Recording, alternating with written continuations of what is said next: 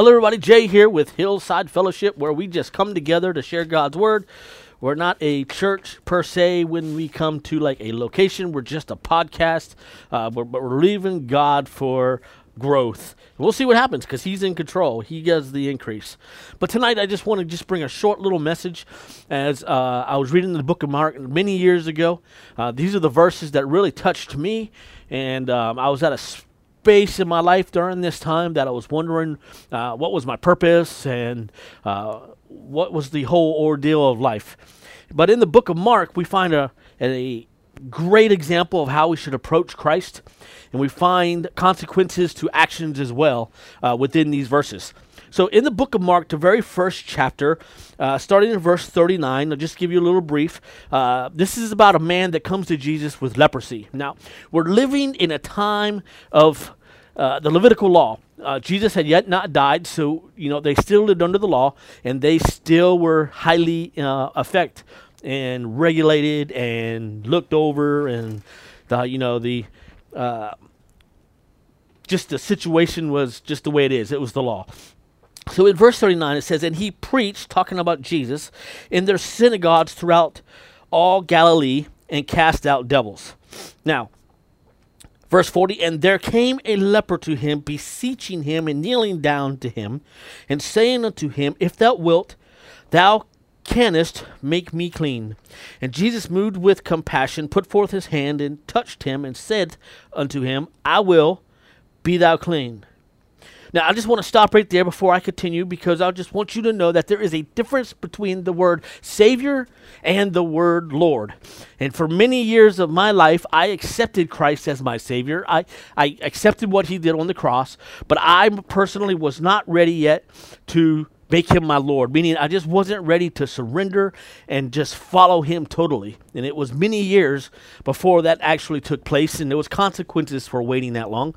But in this verse, now remember, we're still living under the law, but this gives a great example how one should approach God. Let me say that again. This is a great example how one should approach God. Now, understand that in this time period, the man with leprosy, one of the most unclean skin disorders that you can have, and now because they were under Levitical, if you go back to the book of Leviticus, you can actually see where God told Moses to remove anybody with leprosy away from the camp, away from his people, the Jewish people. And, sin does that in our life today. Sin actually separates us from God, and it at times can separate us from God's people.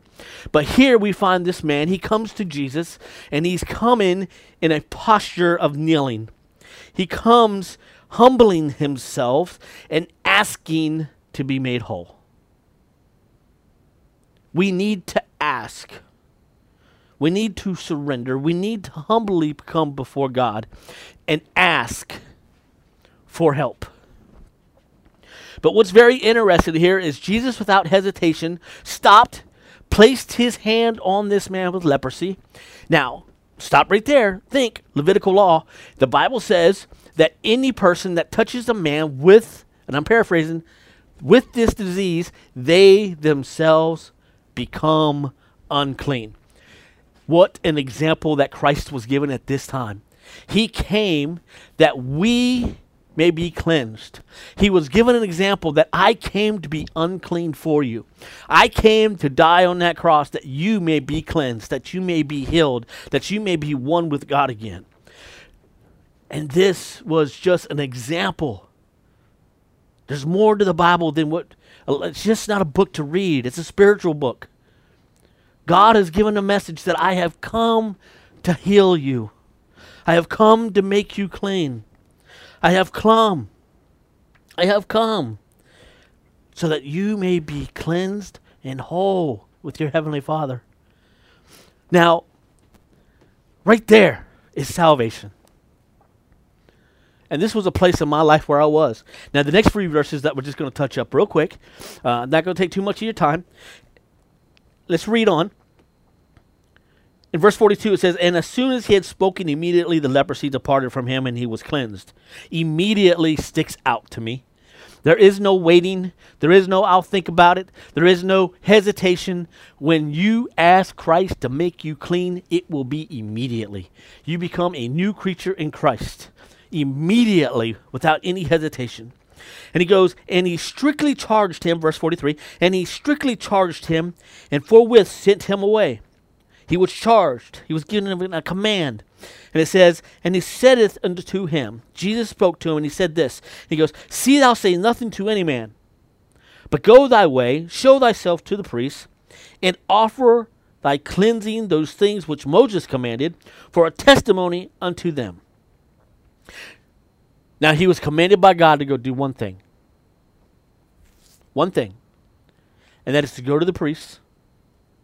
Say nothing, so you can say two things. Don't say anything, go to the priest. Because under the Levitical law, the only way to be pronounced clean is by the priest. So he was given a command by God to do this. But in verse 45, the last verse in chapter 1 of Mark, but he went out and he began to publish it much and to blaze abroad the matter, insomuch that Jesus could no more openly enter into the city, but they came to him from every quarter. His disobedience caused issues.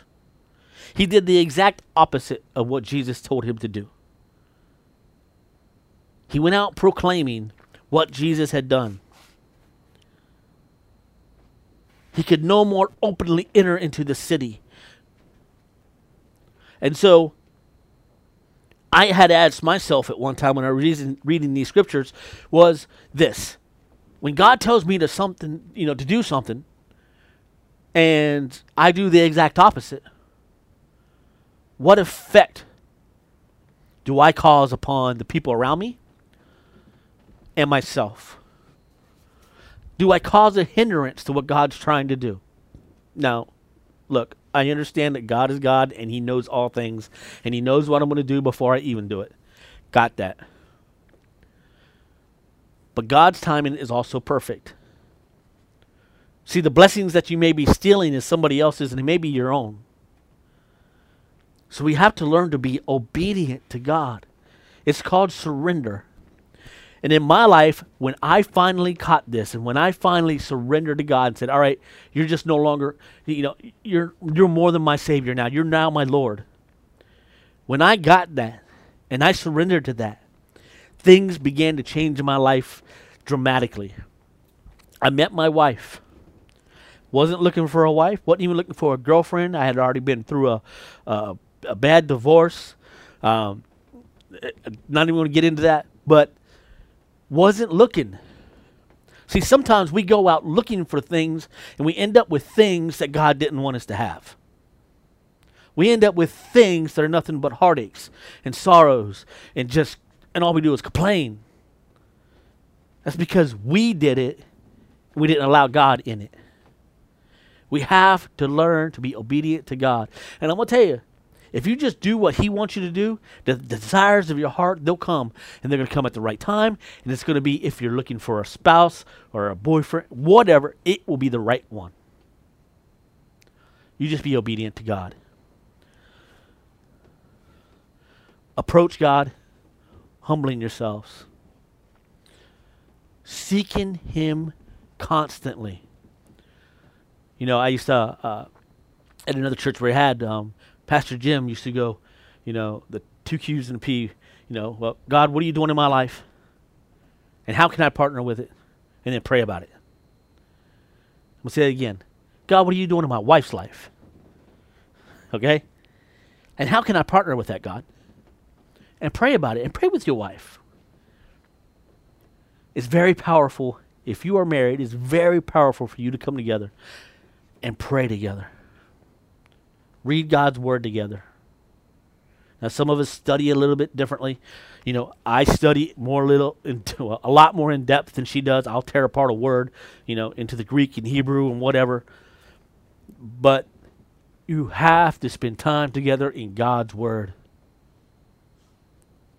Be obedient. And if you're single, Study God's word. Stay faithful to him. Be obedient to him. And in his timing, that right person will come around. So I just wanted to take some time just to share these few verses. These are the verses that really impacted my life when I accepted Christ in 1995. And that was in June of 95. Just seeking answers. But let me tell you, once I did that, once he was my Savior, things began to change. I still did my thing, and I still had consequences for it. But once I made him my Lord, life changed for me. It changed in a dramatic way. Didn't speak to my dad for years. All of a sudden, he's like, come to my house, stay here. God is able to do abundantly more than we can ever process if we would just stay faithful to him. Everybody, I hope you got something out of this message. I thank you for listening. God bless you, and until next time, God bless.